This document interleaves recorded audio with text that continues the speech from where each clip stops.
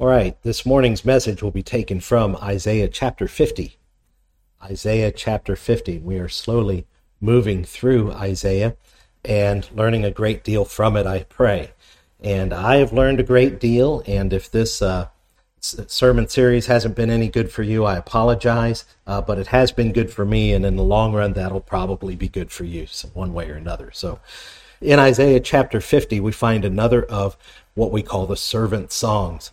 And the last time we looked at Isaiah chapter 49, and we saw the servant's call, and we saw that God had planned from the very beginning to send Jesus to fulfill the mission of Israel by bringing blessings to the whole world. That's the servant's call, his mission. And then we see after that, in Isaiah chapter 49, I want to discuss the intervening material between then and now that we see, and the Lord has a conversation with Zion or Jerusalem and her children.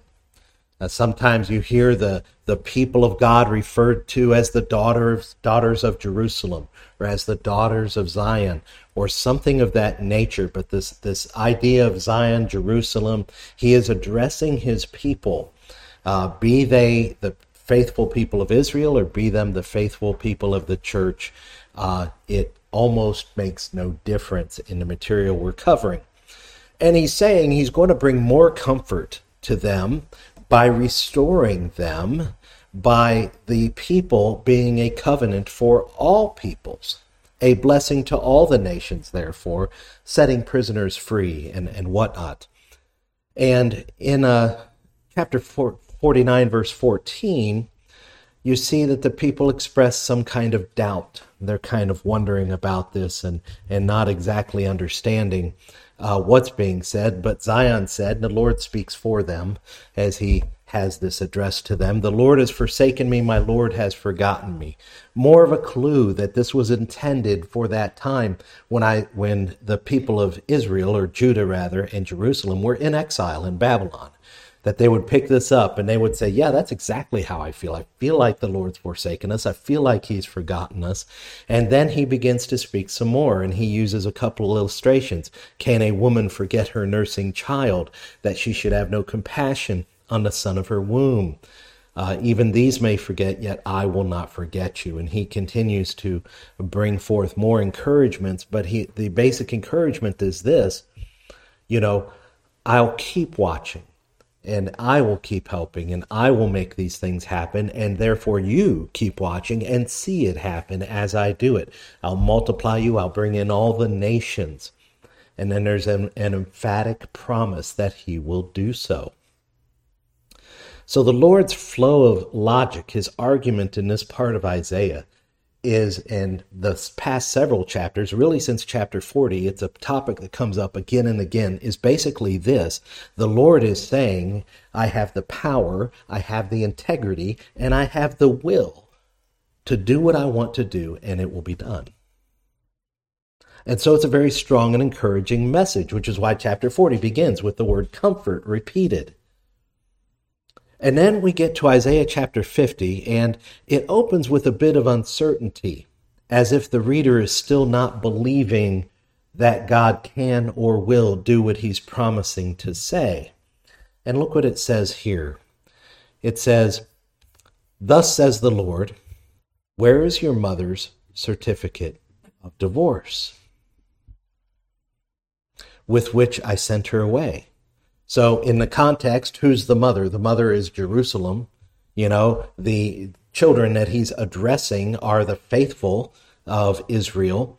And he's saying, where is your mother's certificate of divorce with which I sent her away? Or which of my creditors is it to whom I've sold you? Behold, for your iniquities you were sold, and for your transgressions your mother was sent away. Why, when I came, was there no man? Why, when I called, was there no one to answer? Is my hand shortened that it cannot redeem, or have I no power to deliver? Behold, by my rebuke I dry up the sea. I make the rivers a desert. Their fish stink for lack of water and die of thirst. I clothe the heavens with blackness and make sackcloth their covering. And so in verse 1, two different illustrations are given here. First of all, where's your mother's certificate of divorce? There isn't one. And you'll say, wait a minute, I thought God used language about divorce concerning Israel and their unfaithfulness and their breaking of the covenant. He only used the language of divorce concerning the northern kingdom. He says, and he calls that the sister of Judah, and he says, I gave your sister a certificate of divorce. She's gone. And they never did come back, really. Now, people of the various tribes and things all ended up coming back, all became part of the church and things. But as a nation, no, they were gone. They were done for. It's only really Judah that became resettled after the exile. You realize that's why it's called the Jewish nation? It's because it's just Judah that really came back. And so he says, where's your certificate of divorce? In other words, the answer is there's not one. He never gave up on them. He never called them divorce. He never totally sent them away.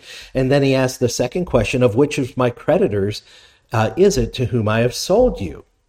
In those days, if you had such an insurmountable debt that you could not meet it, you could sell your children into indentured servitude to someone else. Now, it's not like the kind of horrible slavery we had in this part of the world so many years ago. But nevertheless, it was indentured servitude. And it could be for a period of time. It could be an indefinite length of time. But nevertheless, this was a way some people would have to settle their debts. And by him asking the question, he's saying, where have I sold you? Like God owes anybody. Like God would have some kind of a debt to anyone that he would have to sell his very own children in order to pay it. That's not how he operates. So he asks these two questions, which is very clearly just argumentative, saying, look, it's not like I divorced you. It's not like I've given you up. It's for your iniquities you were sold, and for your transgressions your mother was sent away. So it was because of sin. It was all because of sin. And if it looks like you're divorced, if it looks like you're sold into slavery, it's because of the sin. And the idea is this is temporary. And so that's the context that we come up to, because despite all that the Lord says, the people of Israel are going to feel like, hey, he's forgotten about us. It's no good. It's all over for us. And he's making the point very emphatically, no. And then, starting in verse 4, the servant speaks again. And the servant is going to speak of his qualifications and his duty and his ability in order to bring about the things that God wants him to bring about. And listen to the encouragement that this has, both for them and for us. The servant says, the Lord God has given me the tongue of those who are taught, that I may know how to sustain with a word him who is weary. Morning by morning he awakens my ear, to hear as those who are taught.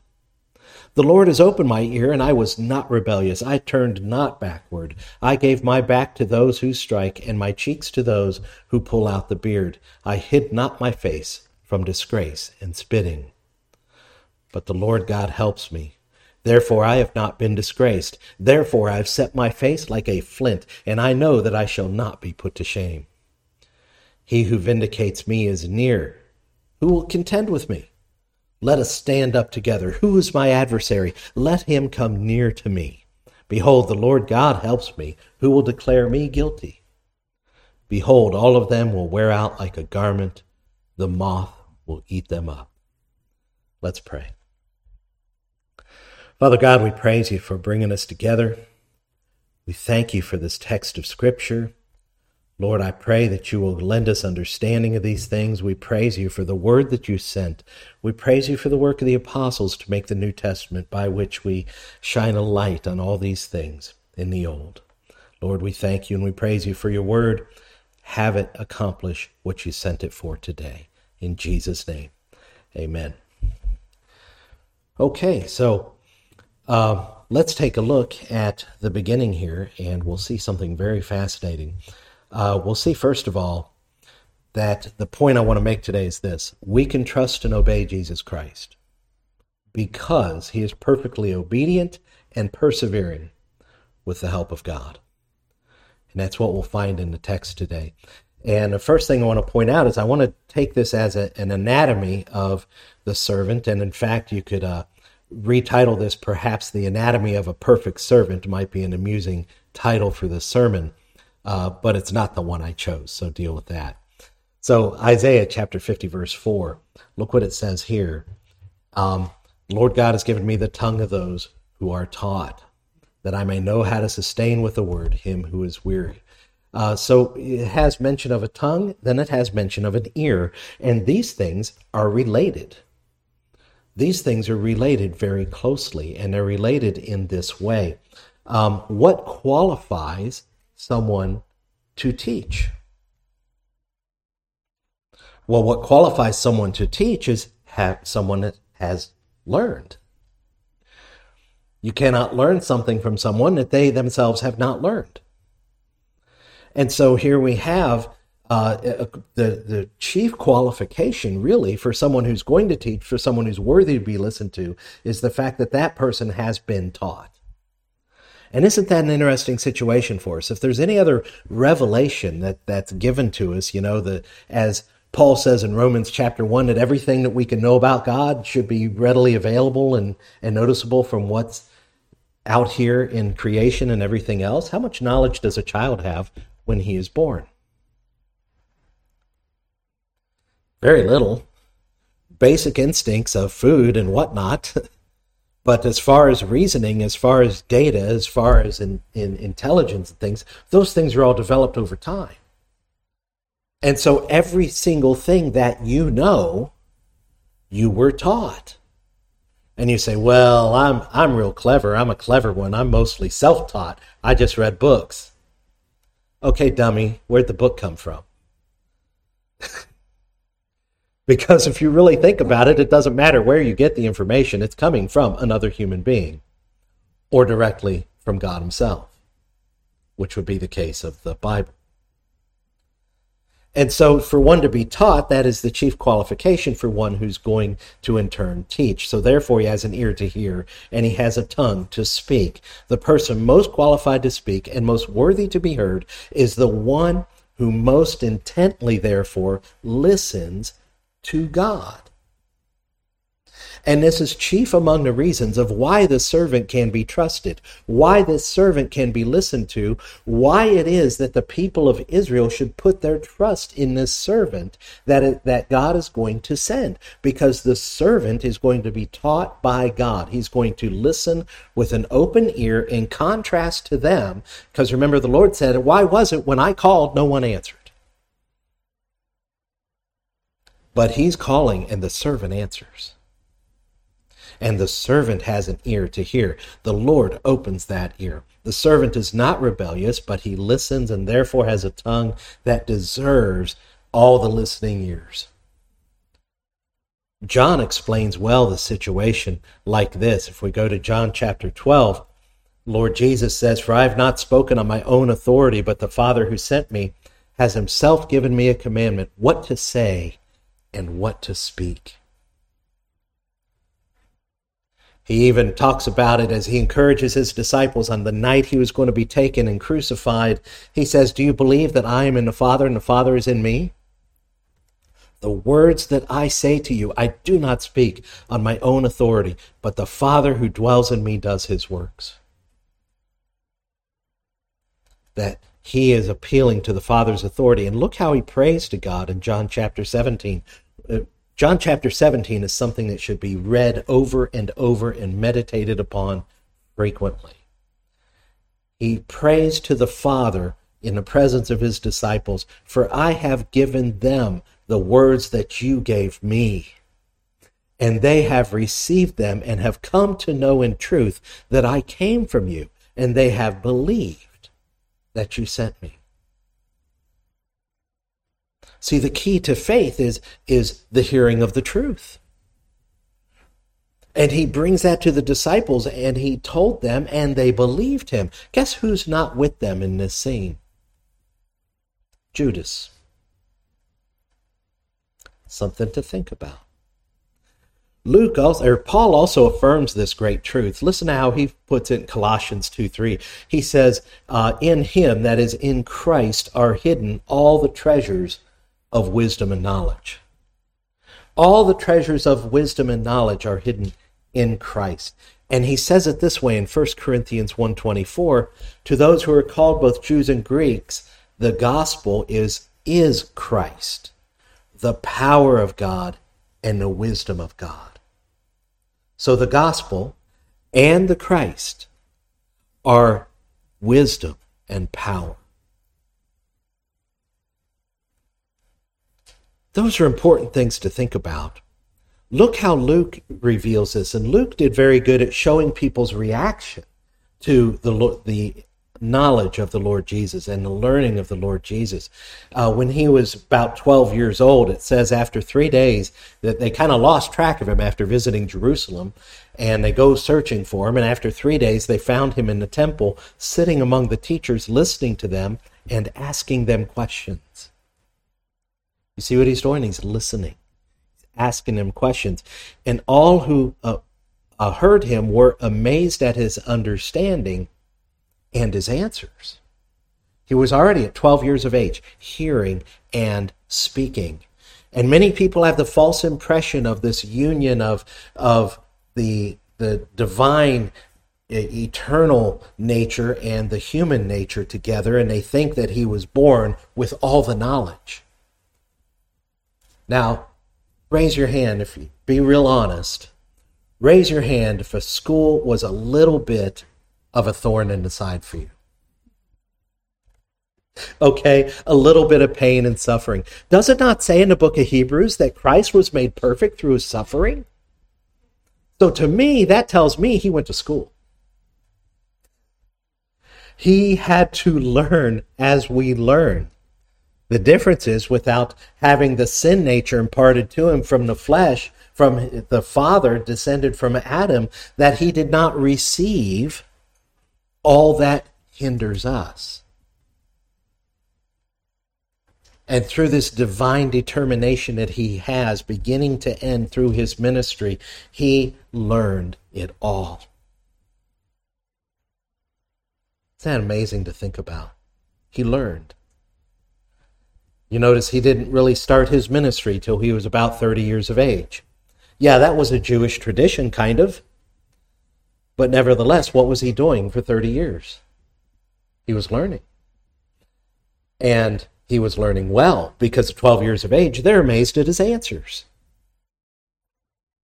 And so here we have this great revelation in the book of Luke, and then the reaction of the people to him, they're amazed at him.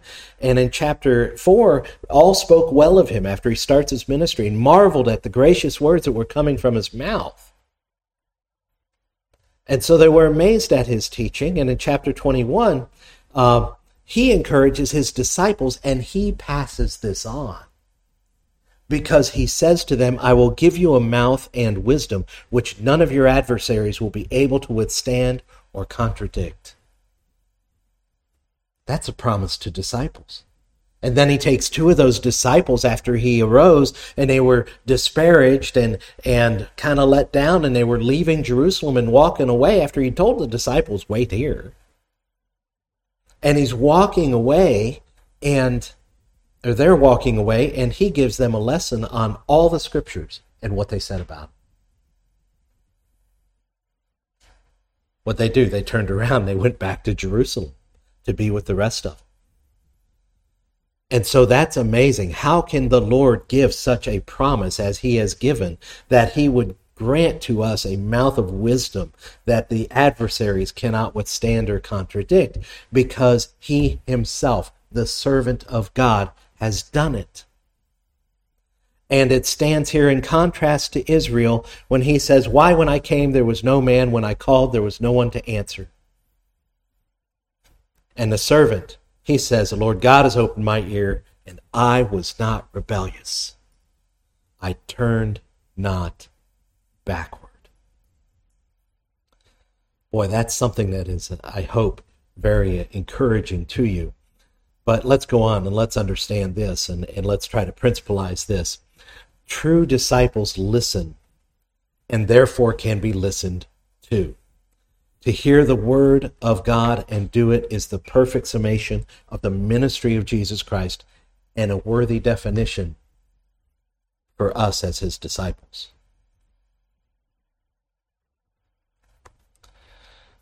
So, we can trust and obey Jesus Christ because he's perfectly obedient. Now let's look at the next part, that he is persevering here. I want to talk a little bit about the back and the cheeks. Another part of his anatomy is described here. And in the back and the cheeks, the servant suffers. Here we have very clearly in these verses, and I'll take you back to the scriptures here, that indeed the servant does suffer. In verse 6 it says this, I gave my back to those who strike, and my cheeks to those who pull out the beard. And this is why some people will add to the suffering of the cross and everything else, even though the New Testament doesn't mention it. They'll say, oh yeah, they pulled out Jesus' beard. Why? Because we've identified him as the servant. The New Testament has interpreted the servant songs as applying to him. We understand it, and it plainly says this here. And he hid not his face from disgrace and spitting. So he endured this suffering. And to truly understand the suffering of Christ, we have to consider the divine attitudes towards sin and justice. Sin is an utterly different thing to God than it is to us. And it's something that we need to try to understand it from his perspective, because then and only then will we have the proper attitude about it in our lives. When we see this divine perspective of sin, we understand then the divine suffering in its perspective, because God has a perfect, righteous hatred of sin. The sin that brought all death and suffering and sickness into the world. He has a divine and perfect understanding of sin. We don't have that perspective because we frankly bathe in it all day and every night of our entire lives. And we don't understand the horror of it, the true sickness of it, the madness of it, because we cannot envision even a world without it. We can't imagine the world. We can't imagine Eden, as it were. We can't imagine a new heavens and a new earth because we live this side of it with sin all around us and even in us. But imagine that being your perfect desire for the humanity you made, which you looked at and you pronounced the world once it had humanity as very good. And you had them in a perfect relationship with you, and you had them in a perfect position, no sickness, no suffering, no death. And that was what you desired most for them. But then sin came in and wrecked it. How would you feel about that? Probably some righteous anger. Probably great sorrow and disappointment. Probably enough sorrow that at some point you would say, I regret even making them. You know, God says that in the Bible. Nevertheless, he didn't wipe us out. And here he is, God come in the flesh. Not only immersed in the sin, not only witnessing it firsthand, but being victimized by it. Being abused by his very own creation. And this is where the divine perspective of justice comes in. Because if anyone understands justice, it is God who made the universe and the laws of it. And the injustice of it in this servant suffering is this. You know, if I suffer, I can kind of rationalize any suffering that comes upon me. Because I know that at some level, I frankly deserve it. And you say, that's not nice to say. You don't deserve that. No, actually, I do. Because for me to even live and breathe is grace. My life and my breath and any good thing that ever happens to me is completely undeserved. And because of my sins, whatever bad should befall me, I have it coming. But what about Jesus? who grew up perfectly fulfilling the law, perfectly obeying the Father, bringing people the words of life itself, showing them the way back, and presenting his body as a sacrifice for their sins, being rejected by his very own creation. That is the worst injustice that has ever happened in the history of the universe. Period. And so the suffering hurts all the more when it's a great injustice, because, if somebody comes at you and with an accusation or something, and what they say is at least partially true, it doesn't sting quite as bad as if what they said was completely wrong and fabricated. When it's completely wrong and they come against us with an accusation and they say things about us and they treat us poorly and we've done nothing wrong in this particular instance, we are heartbroken. And so Jesus, spat upon, given a crown of thorns, mocked and beaten and crucified, having deserved exactly none of it. His creatures that he made, his creatures whose molecules he's holding together by the word of his power. Did you ever get that? That the Bible says that he holds everything together by the word of his power? As they beat him, he's holding their molecules together.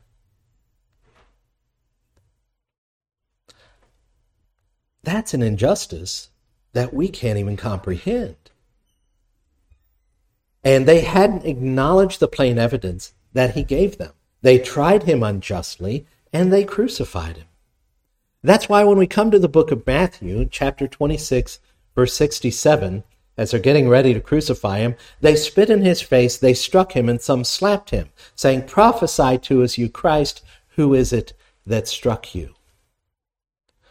And as we see in the next chapter, chapter 27, verse 30, "Hail, King of the Jews," and they spit on him and took the reed and struck him on the head.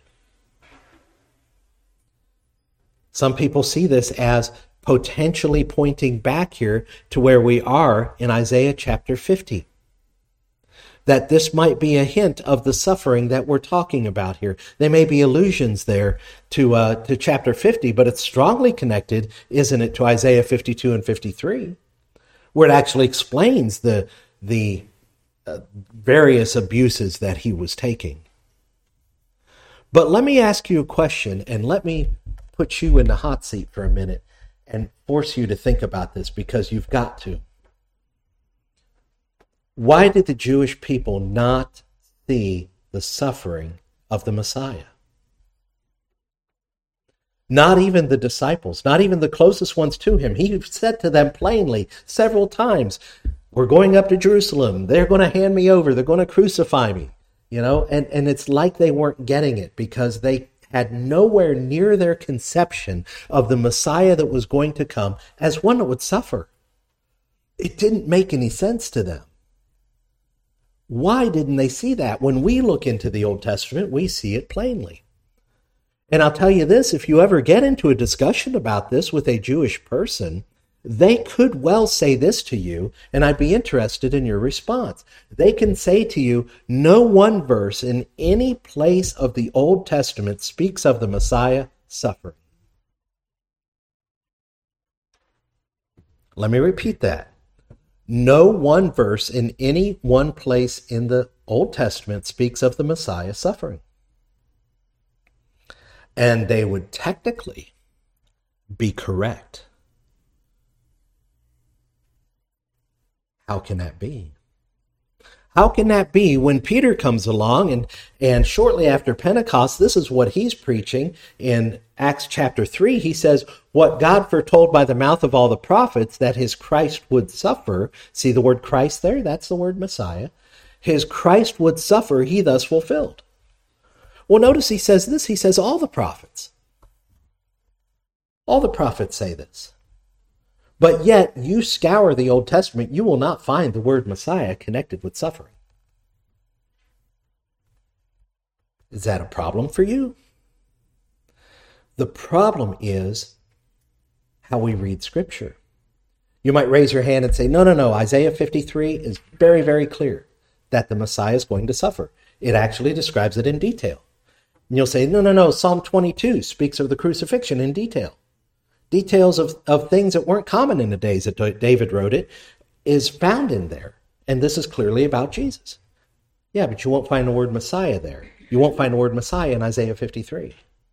It's not connected with the suffering. We don't find the word Messiah here in Isaiah chapter 50. Matter of fact, the word Messiah in that form only occurs twice in the book of Isaiah, once in Isaiah chapter 45, verse 1, where it speaks of Cyrus, the Persian king. And the verb form of the word occurs one time in Isaiah chapter 61. Scripture that Jesus read concerning himself. But you notice it says nothing here of suffering. The Spirit of the Lord God is upon me because the Lord has anointed me. There's the word. Okay, to bring good news to the poor. He has sent me to bind up the brokenhearted, to proclaim liberty to captives, and the opening of the prison to those who are bound, to proclaim the year of the Lord's favor. And he leaves off there and rolls it up and says, this is fulfilled in me. Notice no mention of suffering. It's the only time in the book of Isaiah that any form of the word Messiah is even associated with him. And you can't say this proclaims him the Messiah because this word in its verb form is used of all kinds of people. So, have I put you on the precipice? Are you concerned? Are you worried about this? What if someone challenges you on the point? See, the problem is in the way that we view Scripture, in the way we think as Western people, having come through the Industrial Revolution and an age of so-called science, is we're not reading the Scriptures properly. You have to see the Old Testament as presenting to us a mosaic of Jesus Christ. That is, little pixels, little pieces here and there that you have to stand back from and view together. We used to have an Impressionist painting hanging in our house, and we always hung it somewhere where you could see it from a distance, because close up you're like, this is just nonsense. But when you backed up and looked at it, you saw the scene, and it was some of some buildings and some boats in the distance and people walking and stuff. But you couldn't see that if you were too close to it. And this is what we do. We go verse by verse and we say, well, look at this verse. No, that's not it. And look over here at this verse. That's not it. And instead, what we're supposed to do is we're supposed to collect all those things together, find out their connections, how they fit together, and then stand back away from it and look at it and see the picture of the Messiah who clearly suffered. We have to take all the imagery into account that makes this messianic mosaic, this profile of the Messiah. Him as Messiah, yes, that word, but also King, also David, also Son of God, also Son of Man, also the servant, also a prophet like Moses, also Israel itself. And we have to bring all those things together and back up from it and see how they properly fit together. And the question that you might have is a question that I myself had: why be so obscure about it? Why not just make it plain and specific in the prophecy? Why not have one chapter of the Old Testament dedicated precisely to where he will be born, what he will be named, all the things that he will do, who will he be descended from, all in one place, neatly spelled out? Why not do that? And the answer might surprise you. Because God is hiding the information. Who's he hiding it from? He's hiding it from the evil one. The assignment of the Messiah, of Jesus, is to give himself as a sacrifice for sin. Very clear. But if that were very clear to Satan at the time that Jesus came, and he clearly identified him as the Messiah, great, let's lock him up and make sure no one hurts him. Let's exile him from the land so he can't be crucified in Jerusalem. Let's do all these things to avoid it happening. Just exile him, lock him up, protect him, we'll be okay. But Satan comes into the scene. Jesus comes upon the scene. Satan's blind to what's actually going to happen, because he's not like God. And so he's blind to what God has planned. And it's only in hindsight that we see, God had this planned. It's clear, and he accomplished it from the very beginning. Look what Paul says in 1 Corinthians chapter 2. He's speaking of the crucifixion of Christ, and he's speaking of the foolishness of the gospel in the first couple chapters of 1 Corinthians here, and how foolish it is compared to the so-called wisdom of the world. And he has, as part of this conversation, he says, among the mature we do impart wisdom, although it is not a wisdom of this age or of the rulers of this age, who are doomed to pass away. But we impart a secret and hidden wisdom of God, which God decreed before the ages for our glory. None of the rulers of this age understood this, for if they had, they would not have crucified the Lord of glory. I want to point out to you this word rulers. Okay? He says, none of the rulers of this age understood this, for if they had, they would not have crucified the Lord of glory. In other words, the way most people read this is they say, oh yeah, well, if the leaders obviously understood who Jesus was, they wouldn't have committed the sin of crucifying. That's not what he is saying. He's saying they would have avoided the crucifixion. If they really knew what it was all about, no, you can't let him be crucified. We'll lose this whole thing. And you'll say, well, what do the rulers have to do with this? See, your Western mind automatically thought, when I see the word rulers, I'm thinking presidents and kings and people who are in charge. That's not the word Paul is using. When a Jewish mind would read this, or someone else in the first century in the church would read this, they would be thinking not just of earthly rulers. They would be thinking of spiritual entities. You say, that's crazy. How do we know that's true? Well, he uses the exact same word he used twice in this passage with regard to rulers here in Ephesians chapter 6. And he says, we do not wrestle against flesh and blood, but against the rulers. See how it's highlighted? It's because I clicked on it in the other passage.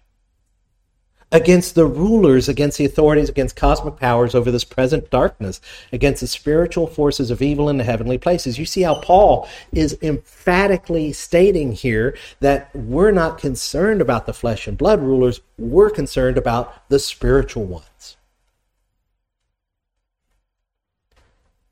God hid the truth of the suffering Messiah in the scriptures in such a way that Satan didn't see it coming.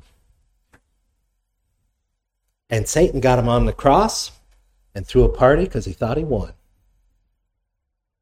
When in fact he had played right into the hands of the wise God who made all these things so. And just to prove your point, because you might be thinking, I've never heard anyone preach that. I think you're on thin ice there, preacher. What happened in Matthew chapter 2? When Herod heard about the place and timing of the birth of the Messiah, he went and sent and killed all the children that age, or at least tried to. What would make a human being do that? You look at that and you go, that is wickedness that has got to be far beyond any human being to do, that you would go and you would kill innocent children like that. Is this not common in our world today, to kill the innocent? Systematically even, and maybe even celebrate it? Why? Because you want rule over your own life. But while he did that, you realize he wasn't protecting his own rule. He was enslaved to the ruler of this world as an unbeliever. This was spiritual. And this is why it is hidden. And I know that's a long digression. I know that's a long way to go to explain this to you. But no single text of Scripture connects Messiah to suffering. And so it becomes necessary and yet it says it's necessary that the Messiah should suffer. So to see the sufferings of the Messiah, we have to step back from the text, look at the big picture, all the various titles, descriptions, names, typology form for us. And this is why you can go to the book of Isaiah, you go to chapter 61, and it says, it's calling the servant anointed. I wonder if that's significant. And you cogitate on that a little bit, and then you start reading, yeah, maybe this is the Messiah. Maybe this is the anointed one. And you read the other passages where this same servant is clearly speaking or clearly talked about, and you see he suffers. And he dies. And with the help of the New Testament, we can do that. And think about the ministry of Jesus as he's walking upon the earth. What does he keep telling people early in his ministry? My time has not yet come. Don't tell anyone about the miracle I did to you. Oh, you say I'm the Christ, the Son of the living God. Great, don't tell anybody. But then all of a sudden, late in his ministry, he goes up on Mount Hermon. And Mount Hermon was spiritually significant to a lot of people. In fact, mountaintops in general were. And on the way, they walked by Caesarea Philippi, where all these little shrines are to all these various gods. All they're carved inside the rock. You can still go see it to this day. And they go up on the mountain, and what does he do? He is transformed before them, and he has Moses and Elijah right there to bear witness. You think that went unnoticed by the spiritual forces in the world? And then all of a sudden, he's going straight to Jerusalem. And he goes to Jerusalem and he speaks to the leaders like he had never spoken to them before. He comes in on a donkey, clearly presenting himself as a king, allowing people to say all these messianic psalms about him and everything else. And then the leaders are like, that's it, that's the last straw, we're killing this guy. But don't do it on the holiday. What do? They crucify him on the holiday. Who's really in charge? Jesus threw down the gauntlet. He marched right toward the cross. He challenged them to do it, and they did. And he won the victory for you and I. Did you know we would get that much out of a couple verses there in Isaiah? I mean, I really hope you did, because I didn't expect it, and I was delighted when I did. And, here we have, I gave my back to those who strike, my cheeks to those who pull out the beard. I hid not my face from disgrace and spitting. You see, he marched toward that. And that's why it says, the Lord God helps me, therefore I have not been disgraced, therefore I have set my face like a flint. What an interesting phrase. I've set my face like a flint. And I want you to picture what flint is used for and what it's most commonly used for in our world, or was up to really just a couple hundred years ago. Arrowheads. It is such a hard stone, and it can be sharpened to a very fine point. In the old world, they use flint as knives. And if you take a flint knife, you can snap it with your bare hands. But when you plunge that flint knife into something, it is going to penetrate all the way. It's going to be strong in that one direction. And that's why you make an arrowhead out of it, and you can sharpen it to a very fine point and razor sharp edges. And when that thing is launching through the air and it's got that stick and the feathers to guide it straight, and it hits its target, it is going to dive all the way into that target and hit its mark. He set his face like a flint. And in Luke chapter 9, verse 51, people see the same saying here, though without the imagery of flint. It's very clear he set his face. It says, when the days drew near for him to be taken up, he set his face to go to Jerusalem.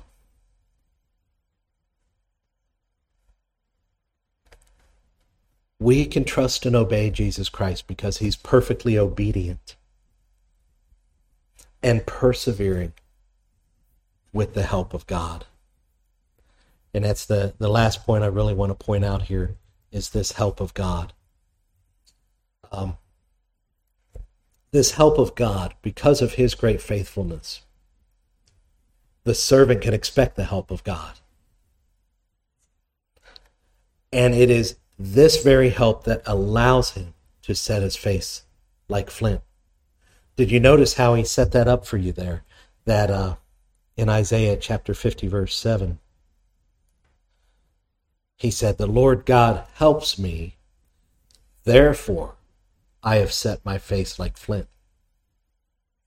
It's because of the help of the Lord, because this is the Lord's mission, because this is the Lord's doing. He's able to set his face like flint. The Lord is not going to fail. This should remind you of David and Goliath, and David being an early typology of the Christ who would come, the ultimate king who would come, that when he faced Goliath, his faith was not in his abilities and not in the stones that he picked up. His faith was in God, and it's so clear from the context that you read. His faith was that the Lord was going to accomplish and defeat the Goliath. The servant in previous chapters was identified as an arrow in the quiver, polished and true. He's described in the book of Isaiah as the hand of God.